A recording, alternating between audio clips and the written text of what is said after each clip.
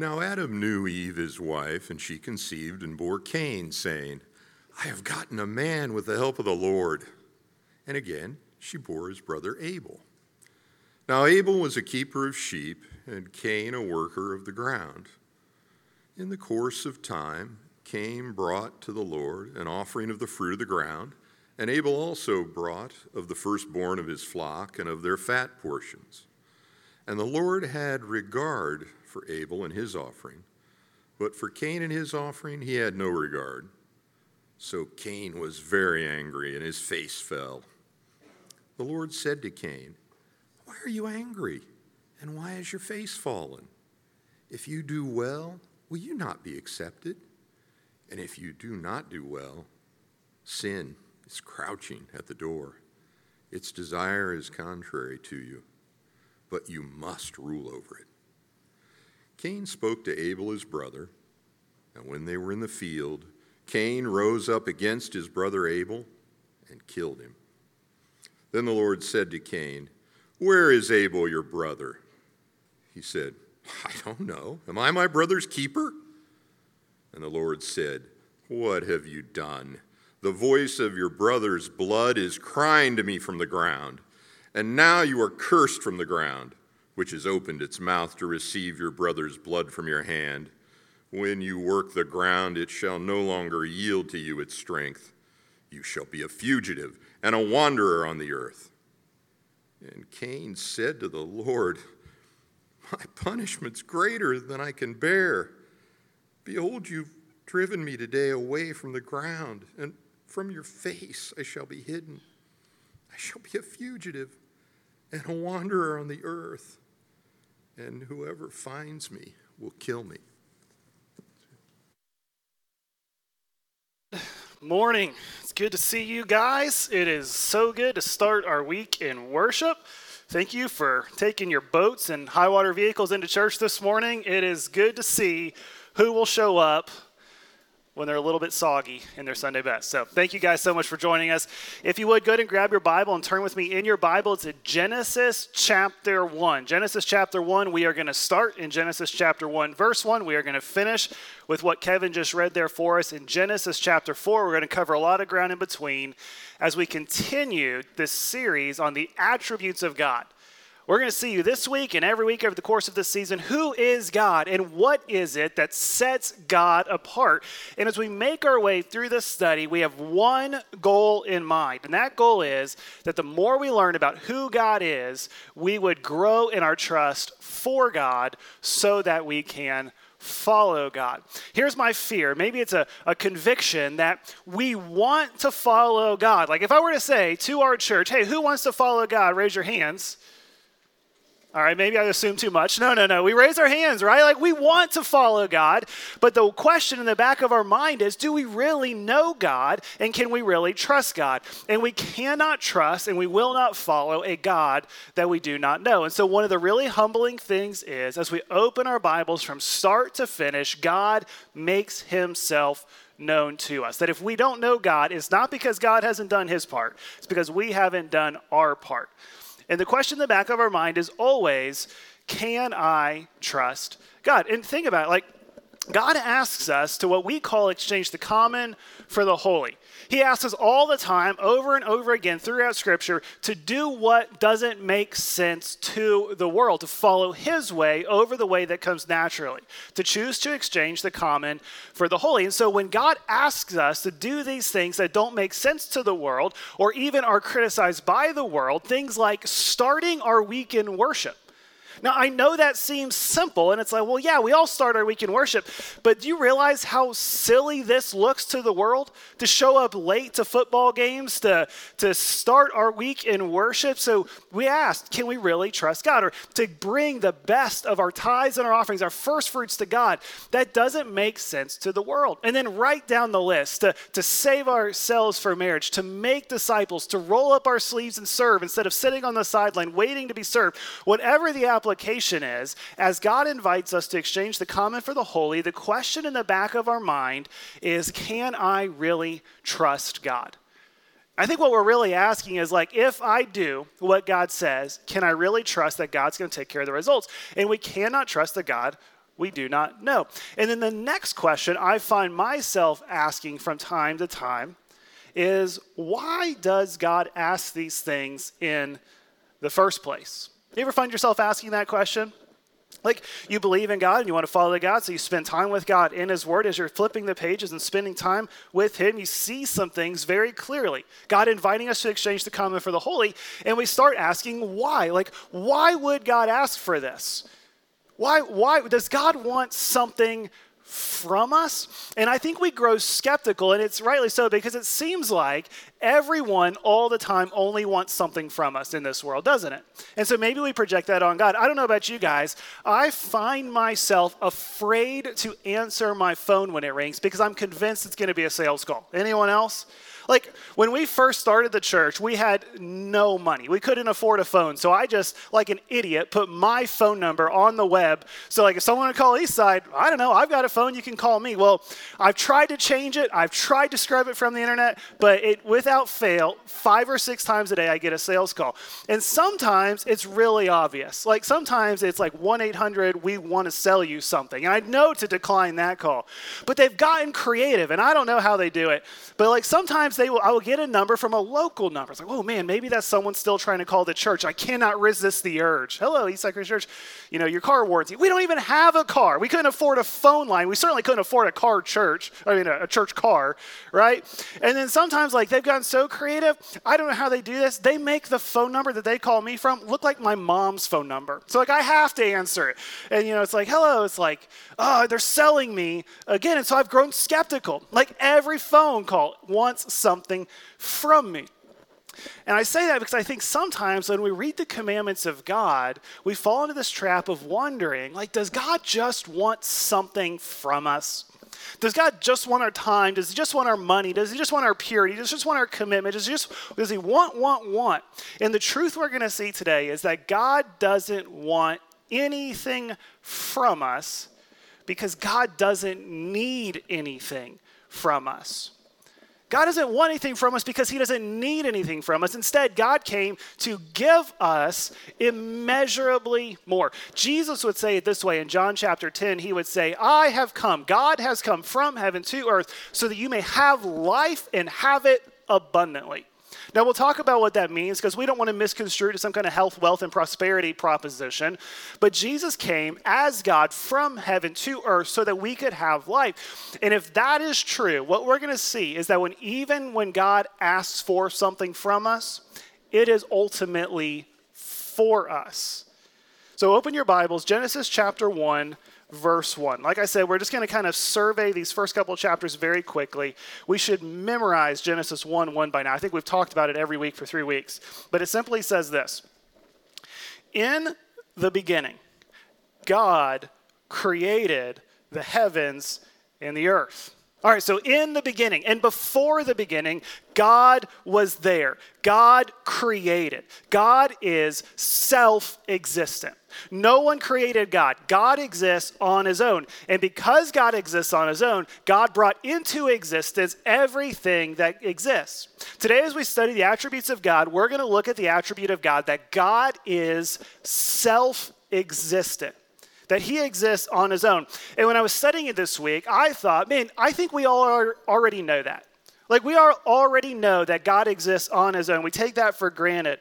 But what we're going to see is when we really wrap our minds around what that means about God, it has real implications for our everyday lives. That God exists on his own. He is self-existent. And then right there with that truth is the truth that God is self-sufficient. So if you're taking notes today, the attributes we're studying is the attribute that God is self-existent and self-sufficient.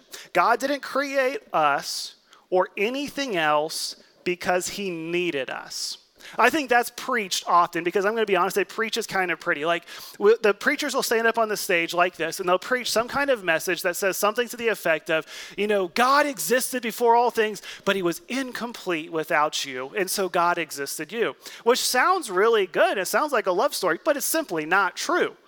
Like, the love story is that God created you. You made such a mess that he spent all of creation drawing you back to him. That's what's impressive. But the truth is, God was doing just fine without us. Here's what I mean. Genesis chapter 1, verse 2. It says, the earth was without form and void. God was just getting started. Darkness was over the face of the deep. People were not in existence yet. And what does it say? The Spirit of God was hovering over the face of the waters. And so here we see the Trinity of God beginning to unfold. Later we would find out that Jesus was there in the beginning, creating, speaking. And so we have God in three persons, God the Father, Jesus the Son, and the Holy Spirit there at creation. And it shows us that before we ever were, God was in a perfect relationship with God. Now, we don't have time to unpack all of that. We don't have the brain space to wrap our mind around. And honestly, I don't know that it really matters. What we need to see here is that God is incomprehensible, but God exists in three persons. God the Father, Jesus the Son, and the Holy Spirit. They're three distinct persons, yet they are one. The idea of the Trinity, if that doesn't blow your mind, I don't know what does. But the point is that God exists and he's always existed in perfect fellowship with God, and a perfect love relationship with God. John would say, God is love. Everything that comes from God is love. God loves God, and it'll blow your mind. But what I want us to understand is that God didn't create us because he needed us. God created us because he wanted us. That God is self-existent. He is self-sufficient. God wasn't lonely, hovering around, looking for someone to spend time with. God was perfectly complete in himself. The Apostle Paul, in his ministry, would show up in the city of Athens, the ancient city of Athens, and he would address the Areopagus, which was a gathering of philosophers trying to figure out faith and religion and God and the gods as they saw them. And Paul would walk around and he would see all of their religious relics. And in Acts chapter 17, he said this profound statement about who God is. He says, the God who made the world and everything in it, the Lord of heaven and earth, does not live in temples made by man. And here's what I've underlined in my Bible. Nor is he served by human hands as though he needed anything. Paul shows up and he sees all these religious relics and these temples and these things where they're trying to figure out the gods and appease the gods. And he says, the God, like who stands above all of these little g gods, the God who made the world and everything in it, being Lord of heaven and earth, the creator God, he doesn't live in creation because he exists above creation. He was there before creation, and he's not served by you and he's not served by me as though he needed anything, since he himself gives to all mankind life and breath and everything else. And it's this profound truth that God exists, he's always exists, and his existence is not dependent upon his creation. But the beautiful thing is, because God exists, he brings into existence everything that exists. It just like exudes from God. Like in his existence, like I can't even begin to explain it, but just he creates because he's a creator, and he just begins to create these beautiful things. And in Genesis chapter 1, we see the familiar creation story unfold, that God created the first day, the heavens and the earth, the light and the dark, and he looked at it and said, it is good. And the next day, God created the sky, and that's all he created was the sky. And he looked at it and said, it is good. And the next day, he created the seas and the land and the plant life, and he looked at it and he saw that it was good. The fourth day, he created the sun, the moon, and the stars, the heavens, and he filled the heavens with stars, and he looked at it and said, it is good. Day 5, he filled the water and the land with living creatures. He looked at it, and it said he was good. And God created everything, and he said it was good. And this, in fact, is something that sets God apart from his creation. Because in the back of our mind, we think we are creative, don't we? Like we wake up early on a Saturday morning and we watch HGTV and we think, like Chip and Jo, we are creative. And the truth is, I don't want to break your heart. I'm not trying to be mean. You're not that creative. Like I know that because every project that we quote unquote create looks just like what we saw on TV. We're just kind of cleaning up, replicating what we see. A few years ago, every house that was being built had barn doors and shiplap, right? And we think, how creative? It's like, you're not being creative. You're watching a TV show of people who are trying to kind of clean things up and recreate them. And the truth is, they're not even creative. They looked at some pictures from some homesteaders from 150 years ago, and they just thought, well, that looks good. And they did that. And the truth is, like, we clean things up and we move pieces around and we pull color palettes that have existed and we kind of rearrange them and we say it's creative, but it's not. God created everything out of nothing. Like, and I know the struggle because I go through this every single week when I get ready to preach, I think, how am I going to preach this familiar text in a creative way? And I sit down and I read the Bible and I spend time with God and I study the scriptures and the text and things, and I think like, well, how am I going to present this in a way that they've never heard it? And by the end of the week, I've got a sermon that looks just like every sermon that's been preached for 2,000 years, because the story never changes. We just keep pointing back to the Creator. God is creative, and he created everything that exists. But the sixth day of creation, Genesis chapter 1, verse 26, God created us.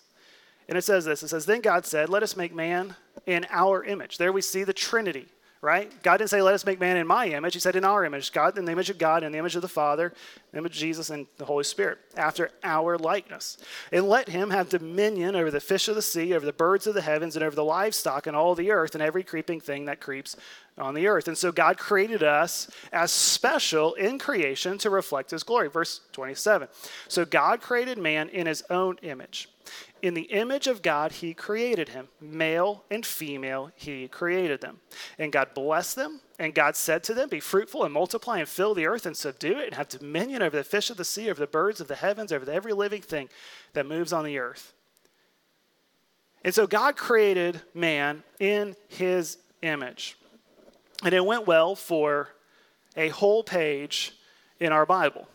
Like, I don't know how long perfection lasted, but I know me and I know you, and so I'm going to guess it didn't last very long. God said there's one thing you should not do, and isn't it true that as soon as you hear there's something you should not do, that's all you want to do?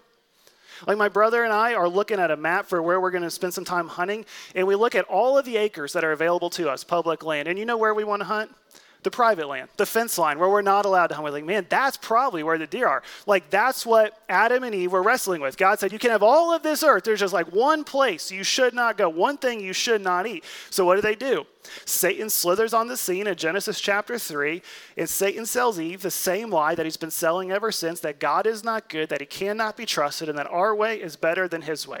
And Satan shows up in this perfect environment, and he says to Eve, did God really say that you can't eat from the tree? And Eve understood what God said. She said, yeah, God said that we can have anything and everything in this world. This entire garden is available to us. But he says, do not eat the tree. And then Satan says, well, if you eat the tree, you'll be like God. Maybe God said not to eat the tree because God is not good and God is holding out on you. And Eve starts to think, and you can almost kind of feel the tension starting to build. Well, maybe that's true. Maybe this good God who gave us everything that is good for our good isn't really good, and he's holding out on us. And so she starts to look at the tree, and the serpent, Satan says this. He says, and surely you don't trust God when he says you'll die. Like, that fruit looks pretty good. You're not going to die from eating that fruit, are you? And Eve says, okay, let's eat. She grabs the fruit, eats it. In an instant, creation's relationship with our Creator is severed by beyond our ability to repair. And instead of living a life of worship, we have stopped trying to serve God and have positioned ourselves to be like God. Here's the part of the story I want us to take note of. Genesis chapter 4. If you've got your Bible, Genesis chapter 4, we're going to see what unfolds next. So we have this picture of God in Genesis chapter 1 that he created the heavens and the earth, that before the earth existed, before anything existed, God existed. That because he exists, he brought into existence all that exists, that he is the creator, that God is self-existent. But from the fall, mankind has not stopped trying to position ourselves to be like God. The story goes on in Genesis chapter 4, verse 1. Now Adam knew his wife, and she conceived and bore Cain, saying, I have gotten a man with the help of the Lord. Okay, so in Adam and Eve at this point in the story, just for context, they're out of the garden. They're away from God's intimate presence. They're away from some of his protection as a consequence of their sin. And God yet is still gracious to them. He's still merciful, because it says after the fall, Adam knew Eve. And when he says knew, it means like he knew Eve, if you know what I mean, and they had a son. And Eve said this. She said, I've gotten a man with the help of the Lord. Or so the English translation says. Now, I don't know Hebrew, but the text I studied this week shows me over and over again that this is a notoriously difficult statement to translate. It's likely better translated, I have created a man equally with God. Now, the text doesn't say that because it's difficult to translate, and what translator wants to give Eve a hard time? She's already had a hard enough time. She's caused the fall of all mankind, and for the rest of human history, men and women alike will be kind of cursing her name. But what she actually says is something to the effect of, just like God, I've created a man. And so there's this part of Eve taking credit for what God created. That Eve thinks that she has the ability to bring into existence that which exists. And I can almost kind of understand Eve's perspective. She's just learning this whole thing. She was there after creation, and she's holding this son, Cain, for the very first time, and she thinks, I did this. Like, I invited Adam on a date. He was just out on working the farm. I invited him on a date. We walked through and ate some food, and I brought him home I laid out the bearskin rug and the rose petals on top of it, and I invited Adam to do the thing, and I've carried this son for 9 months, and I dealt with morning sickness, and I gave birth, and I created this little boy named Cain. She takes credit for creation. It's interesting to me. With the help of God, or rather, I have created equally with God a man. I wonder if as his creation, we don't face the same temptation to look at our life and, like Eve, think, I have brought this into existence. And I don't know, every part of life, perhaps it's a relationship. I have brought this relationship into existence. I was the one that swiped right or swiped left or whatever direction you have to swipe to start a relationship these days. I'm the one that took them out on a date. Like, this relationship is because of me. Or maybe it's a career. Like, I have created this career. I'm the one that carved it out. And we think that we are the creator of it, that it is there to serve us, not just for our steward. Maybe it's a family. We look at our kids and we think that we have created them. We have created our family. Well, here's the thing. If we fall into the trap of thinking that things exist because of us, we will view them in their purpose to serve us instead of to steward them for the glory of God. Now, we're in Genesis chapter 4. You don't have to turn there. The words will be on the screen. But if you were to fast forward all the way to the end of the Bible, in the book of Revelation, chapter 4, we see the proper response. Eve looked at Cain, her son, and held him in her arms and thought, like God, I have brought the son into existence. But in Revelation, after all the dust is settled, the people of God worship God because of God's power to bring into existence that which exists. Revelation chapter 4, verse 10 says, the 24 elders, which is representative of all the people of God, they fall down before him who is seated on his throne, and they worship him who lives forever and ever. Amen. And you see in the final scenes of the Bible, the people of God worshiping God, it says they cast their crowns, what it looks like they have built, all that they have before the throne, saying, worthy are you, O Lord and God, to receive glory and honor and power. For you created all things, and by your will they existed and were created.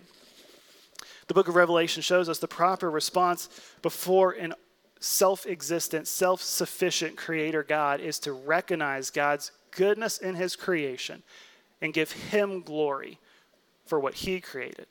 But instead, our temptation, like Eve, is to take credit, which without even realizing it means we're positioning ourselves to be like God. We exist. We bring into existence. The story goes on in verse 2. It says, and again, she bore his brother Abel. It's almost like a footnote, like, oh yeah, we had another son. His name Abel literally means vapor. There's no question who the favorite son was in this family.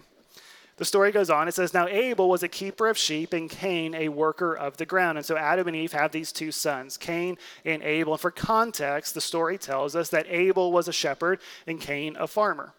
In the course of time, Cain brought to the Lord an offering. I've circled that in my Bible, of the fruit of the ground. And Abel also brought of the firstborn. I've circled that in my Bible, of his flock and their fat portions. And the Lord had regard for Abel and his offering, but for Cain and his offering, he had no regard. So Cain was very angry, and his face fell. There's so much in just these first few verses. We're going to go through it kind of quickly. One is kind of not the point of the sermon. The first thing I see, though, as we exegete this text, is that the people of God, Cain and Abel, brought an offering to God. I don't know about you. When I read this in context, I think, how did they know to bring an offering to God?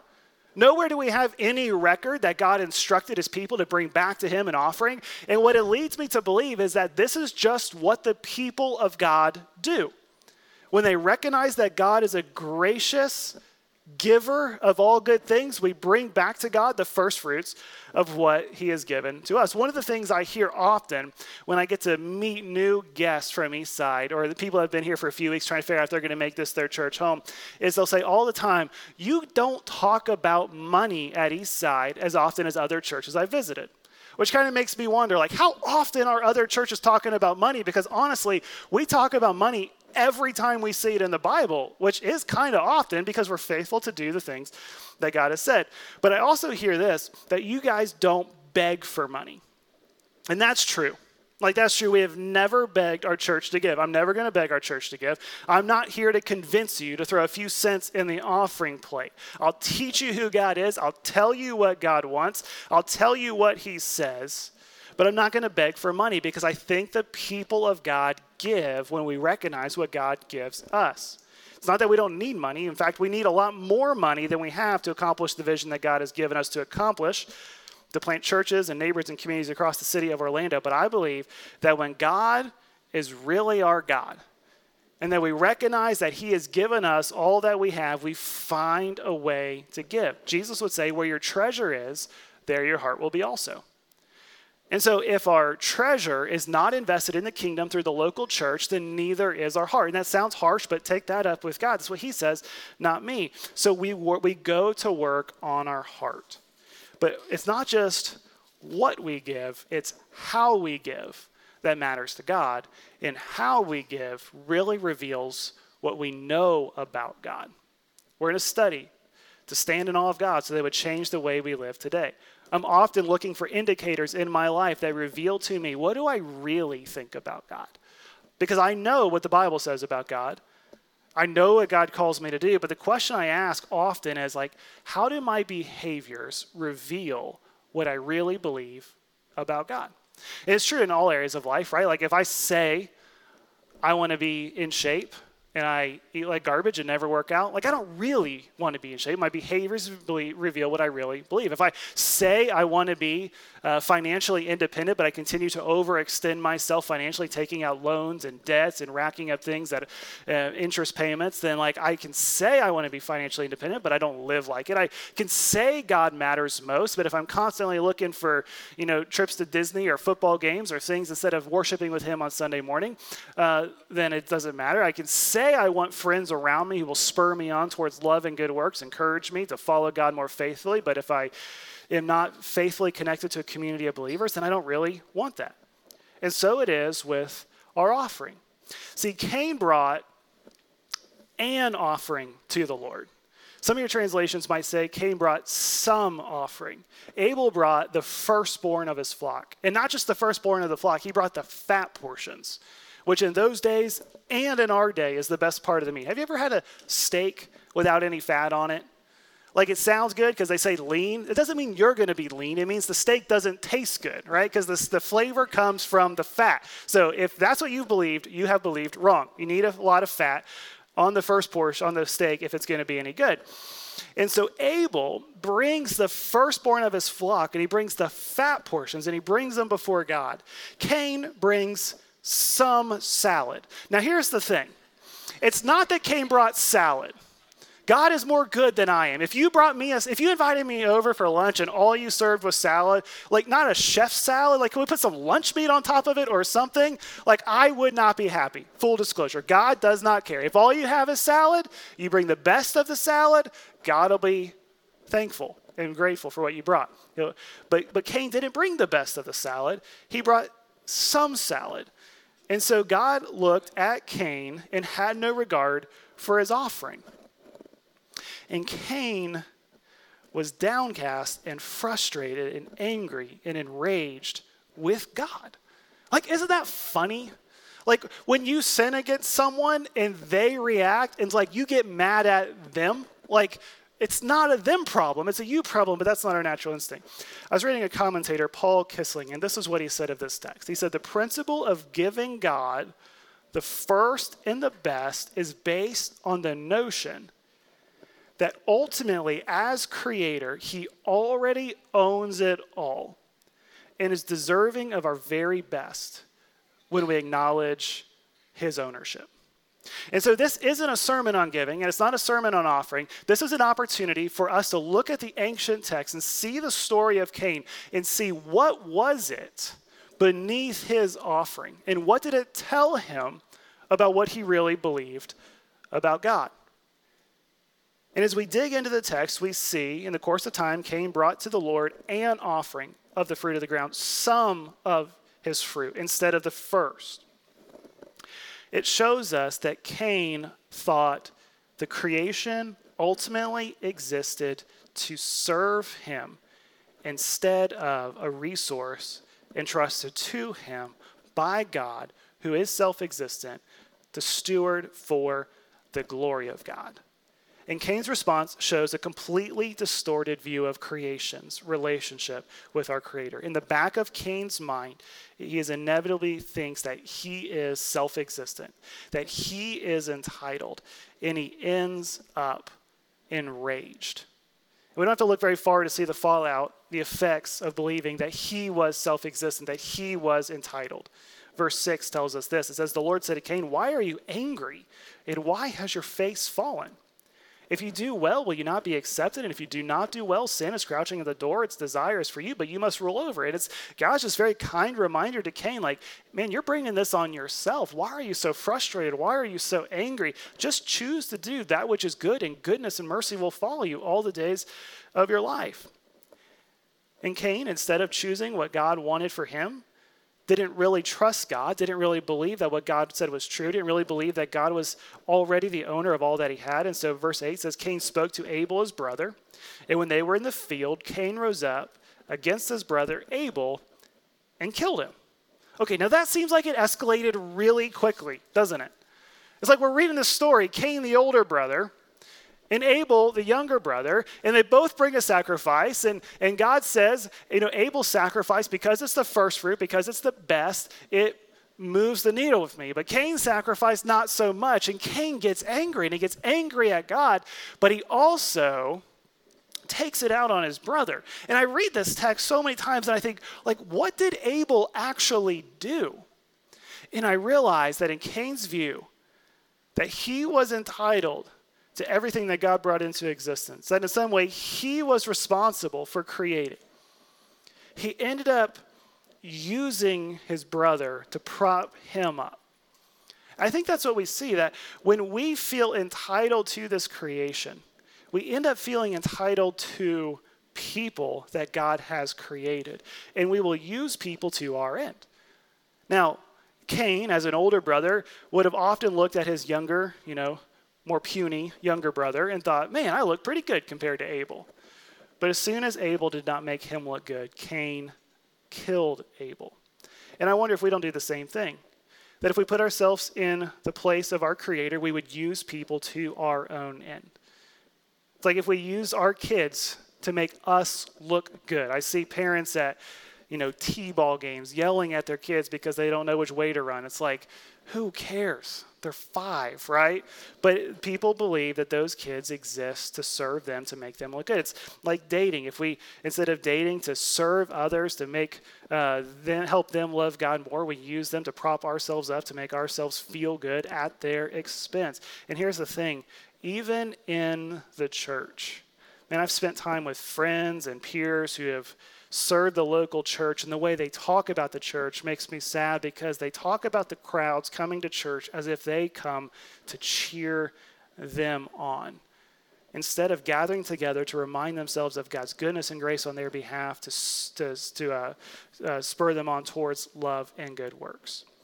If we put ourselves in the place of the Creator, we will look at creation as if we're entitled to it. And it exists to serve us instead of a resource entrusted to us to steward for the glory of God.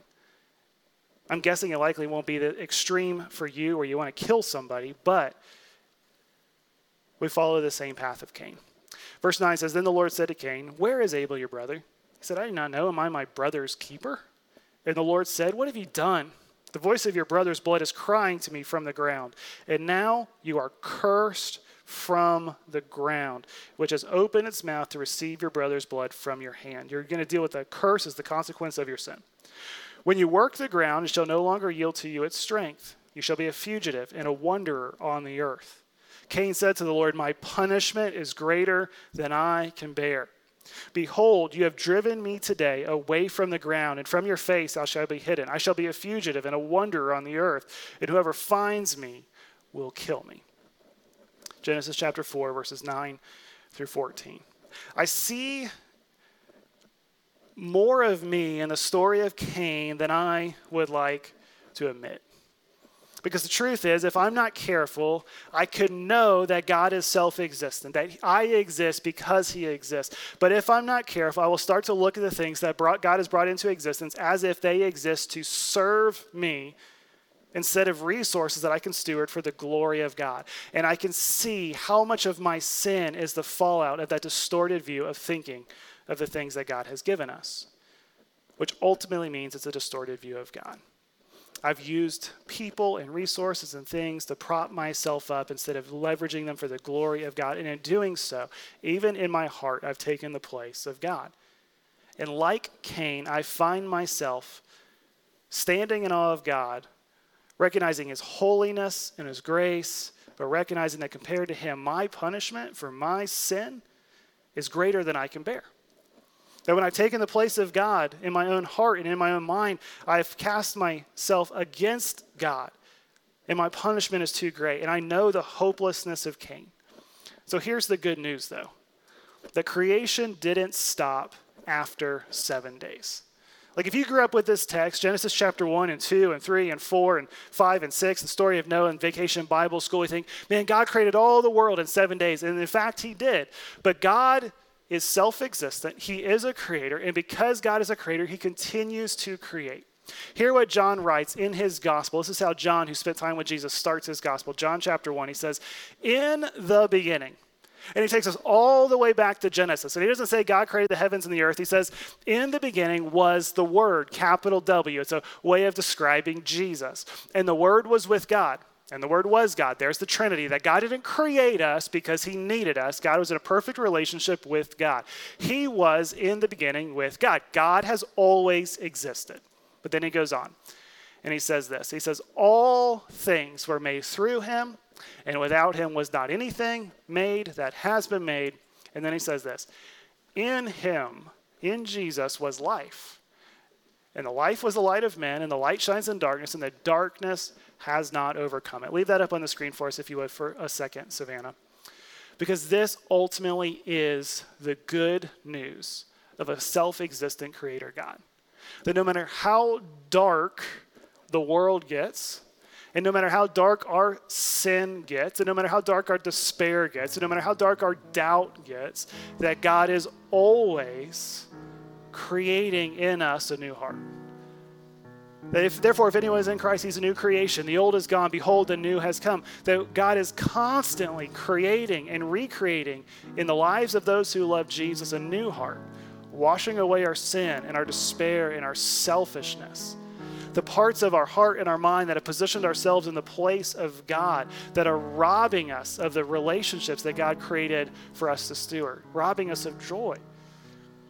And so as we stand in awe of God, and we recognize how far short of God we fall, we're inevitably drawn back to God.